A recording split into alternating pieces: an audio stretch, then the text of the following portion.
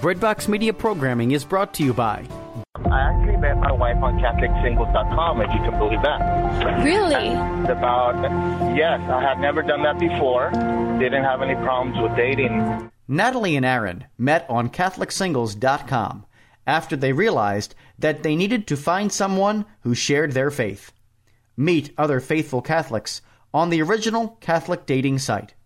Download our app today for free. Looking for a way to build daily prayer discipline? Seen the rise in mindfulness meditation, but not sure if it is possible to meditate in a way that's consistent with your Catholic faith? Just looking for a way to breathe new life into your existing prayer routine? No matter what you're looking for, Hallow is here to help.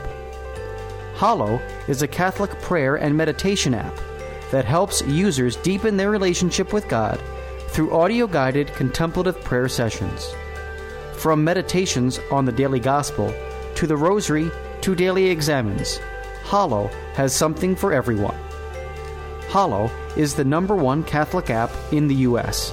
It is free to download and has permanently free content, but you can also check out all of the premium sessions for 30 days, risk-free, by signing up at www.hallow.app/breadbox. Welcome to Stories of the Unexpected. I'm Father Dwight Longenecker. In this podcast series, I'm telling the stories of the supernatural, the marvelous, and the miraculous, stories of the unexpected. All of these stories are things that have happened to me or to friends or family members who related them to me firsthand. Some of them I'll be taking also from the lives of the saints. In each one of them, I will tell the story simply as I heard it and pass it on to you for what it's worth. I'm trying hard not to exaggerate the stories or to put in anything that I didn't hear.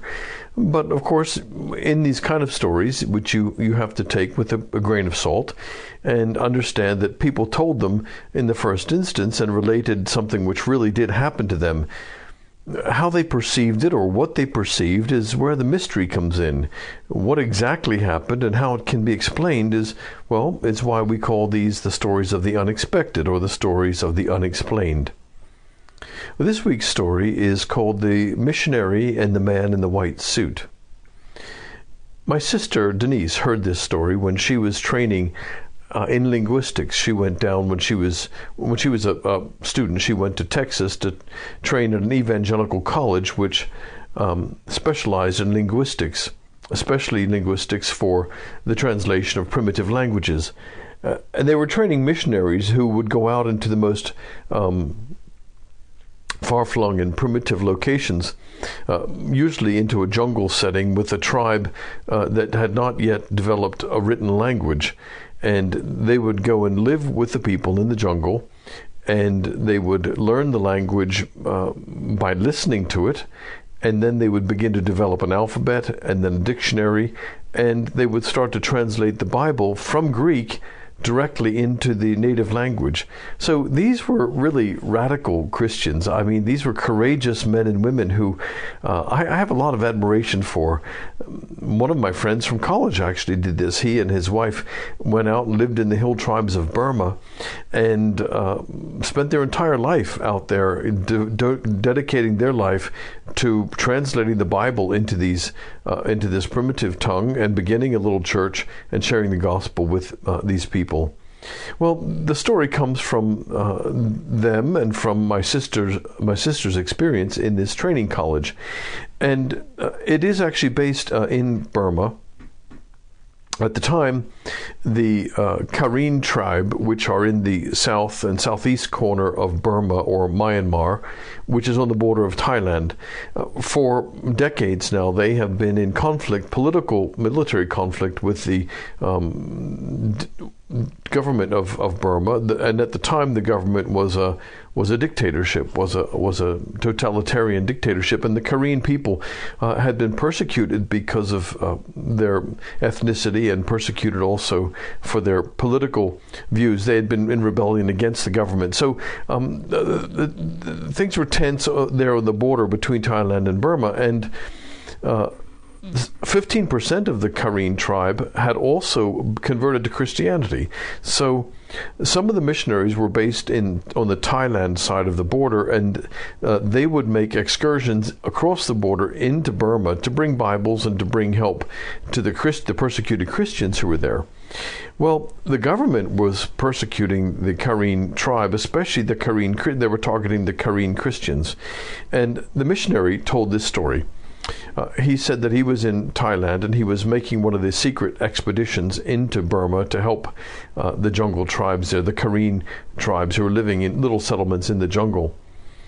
And on this particular instance, he knew if he was going in, that he was risking his life every time he went, because if the government soldiers were to find a Westerner who they suspected were giving supplies to the Karen insurgents, then he would almost certainly at least be taken prisoner on the spot, maybe even executed right there without trial, and at very least he would be expelled from the country. But he went in anyway, and in one of his expeditions he was actually captured by the government soldiers, and instead of killing him, they took him out to the along a jungle trail out in the middle of nowhere, and they dumped him into a pit, into a well.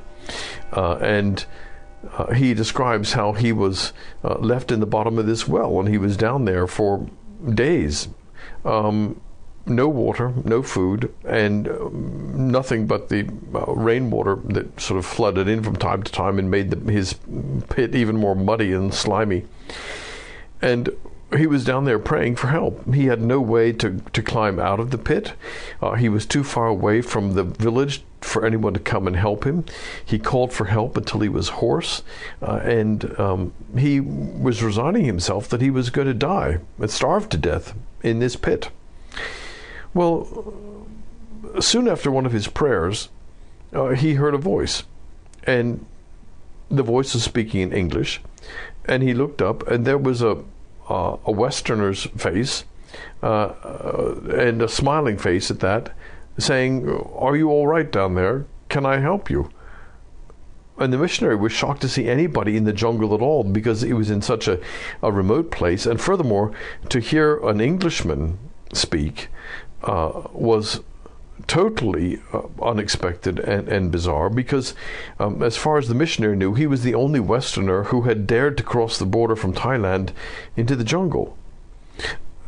Well, of course, he called out and said, "Yes, I'm stranded on here. They threw me into the well." And the chap said in a perfectly refined English voice, "Hold on there just a moment. I'll see what I can do." And he comes back a few moments later with a rope, which he drops down into the well, and he pulls the missionary out.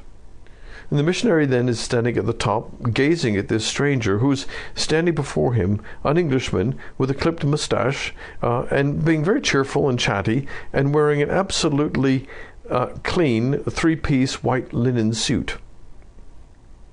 And the missionary asked him where he came from, and he said, "Oh, I'm around these parts from time to time," he said, "and just glad to see that you're doing all right. Good luck to you." And off he strode into the jungle, and was never heard from again. The missionary made his way safely back across the Thailand border and recounted this story. So, what do you make of that? Well, the believers would say, "Oh, that was an angel. It was an angel in disguise." Others would say, "Well, he'd been calling out, and that Englishman was an explorer who was there, maybe on business or something, and he just happened to hear him, and he was very lucky that the guy was within earshot and had a rope and could haul him out of the well." Well, we always need to look for the natural explanation first, and the natural explanation of an Englishman being in a remote and dangerous part of the jungle and hearing the voice of the man in the well seems to be pretty far-fetched.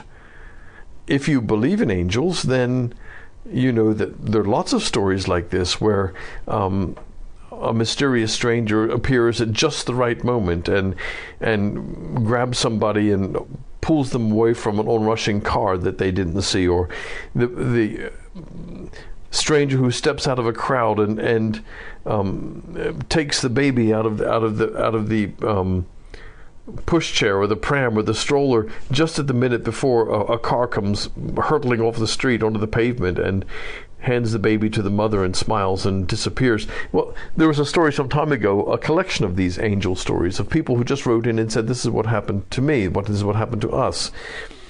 And the so-called angels appear as ordinary people, always in a specific way as well, like this one who was an Englishman in a white suit. And the people who have these encounters share very specifically what the person was like. They remember what they were like, but there's always something mysterious about them as well. They seem to appear mysteriously and then fade into the crowd or go around a corner, and when you go to find them, they've gone, they've vanished. Well, I believe in guardian angels, and I believe in the Lord sends them to watch over us and protect us.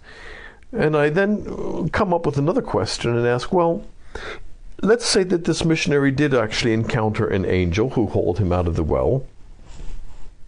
Why doesn't that happen more often? If God sends guardian angels to watch over each one of us, why don't we have these encounters more often? And I would say, well, maybe they do happen more often than you think. Maybe some of the strangers you meet in your life are actually angels who are looking after you, but their appearance is not quite so dramatic. They blend in with the surroundings a bit more. Maybe that trip that you were going to take and then you suddenly changed your mind the mind change was prompted by a guardian angel because perhaps there was something going to happen there that was not good. Maybe that fall that was prevented, maybe that swim in the sea where you might have been taken out by an undercurrent, maybe a relationship that you might have got into which would have been disastrous. Maybe all along your angel has been guiding you and whispering in your ear and influencing you not to do something bad and influencing you to do something good. We don't know, but we can surmise that maybe the angels actually prompt us to do things or not to do things and to guide us more frequently than we actually know. But I have another theory as well about the guardian angels and why we see them or don't see them. Maybe we don't see their intervention quite so much in our world because, to be perfectly honest, we look after ourselves so well. Our cars have all the latest safety features. We have insurance policies. We're very cautious. We're very careful in our lives. We have our lives so neatly organized with our heating and our air conditioning and our climate control and our health and our fitness. Maybe because we look after ourselves so well, we don't need the guardian angels quite so much. And maybe the missionary who saw the man in the white suit experienced an angel encounter because, well, he was living by faith more than we do. He was stepping out on God's great adventure. He was taking a few risks for God, who took every risk for him. And maybe it's the people who live like that, a little bit more on the edge, walking by faith and not by sight, who are the ones who are more likely to have real and genuine angel encounters. I'm Father Dwight Longenecker. You've been listening to Stories of the Unexpected. These stories are behind the paywall on my blog, especially for donor subscribers. If you'd like to share this story with someone else, then please, if you're a donor subscriber, drop me an email and I'll send you a link to the podcast so that you can share it with others. Thank you for listening. Redbox Media Programming is brought to you by... Have you ever been put on the spot and asked to explain or defend Catholic teaching on sensitive topics such as abortion, same-sex marriage, or the Eucharist? What to Say and How to Say It is a straightforward and practical resource by Brandon Vogt, best-selling and award-winning author of Why I Am Catholic, and You Should Be Too. He offers essential tools for articulating even the most contentious aspects of your Catholic faith with clarity and confidence. You can get a copy of this important new book at AveMariaPress.com. Use code TALKFAITH to get 25% off your copy today.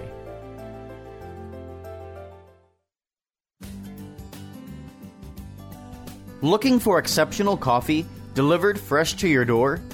We have the answer. Our friends at Grim Bean Coffee produce small batch artisan coffee using top-tier coffee beans. The coffee is roasted when you order, guaranteeing the freshest coffee possible. Check out Breadbox Roasts, a new line of Catholic-themed coffees available at www.grimbeancoffee.com/Breadbox Media. Experience coffee like never before.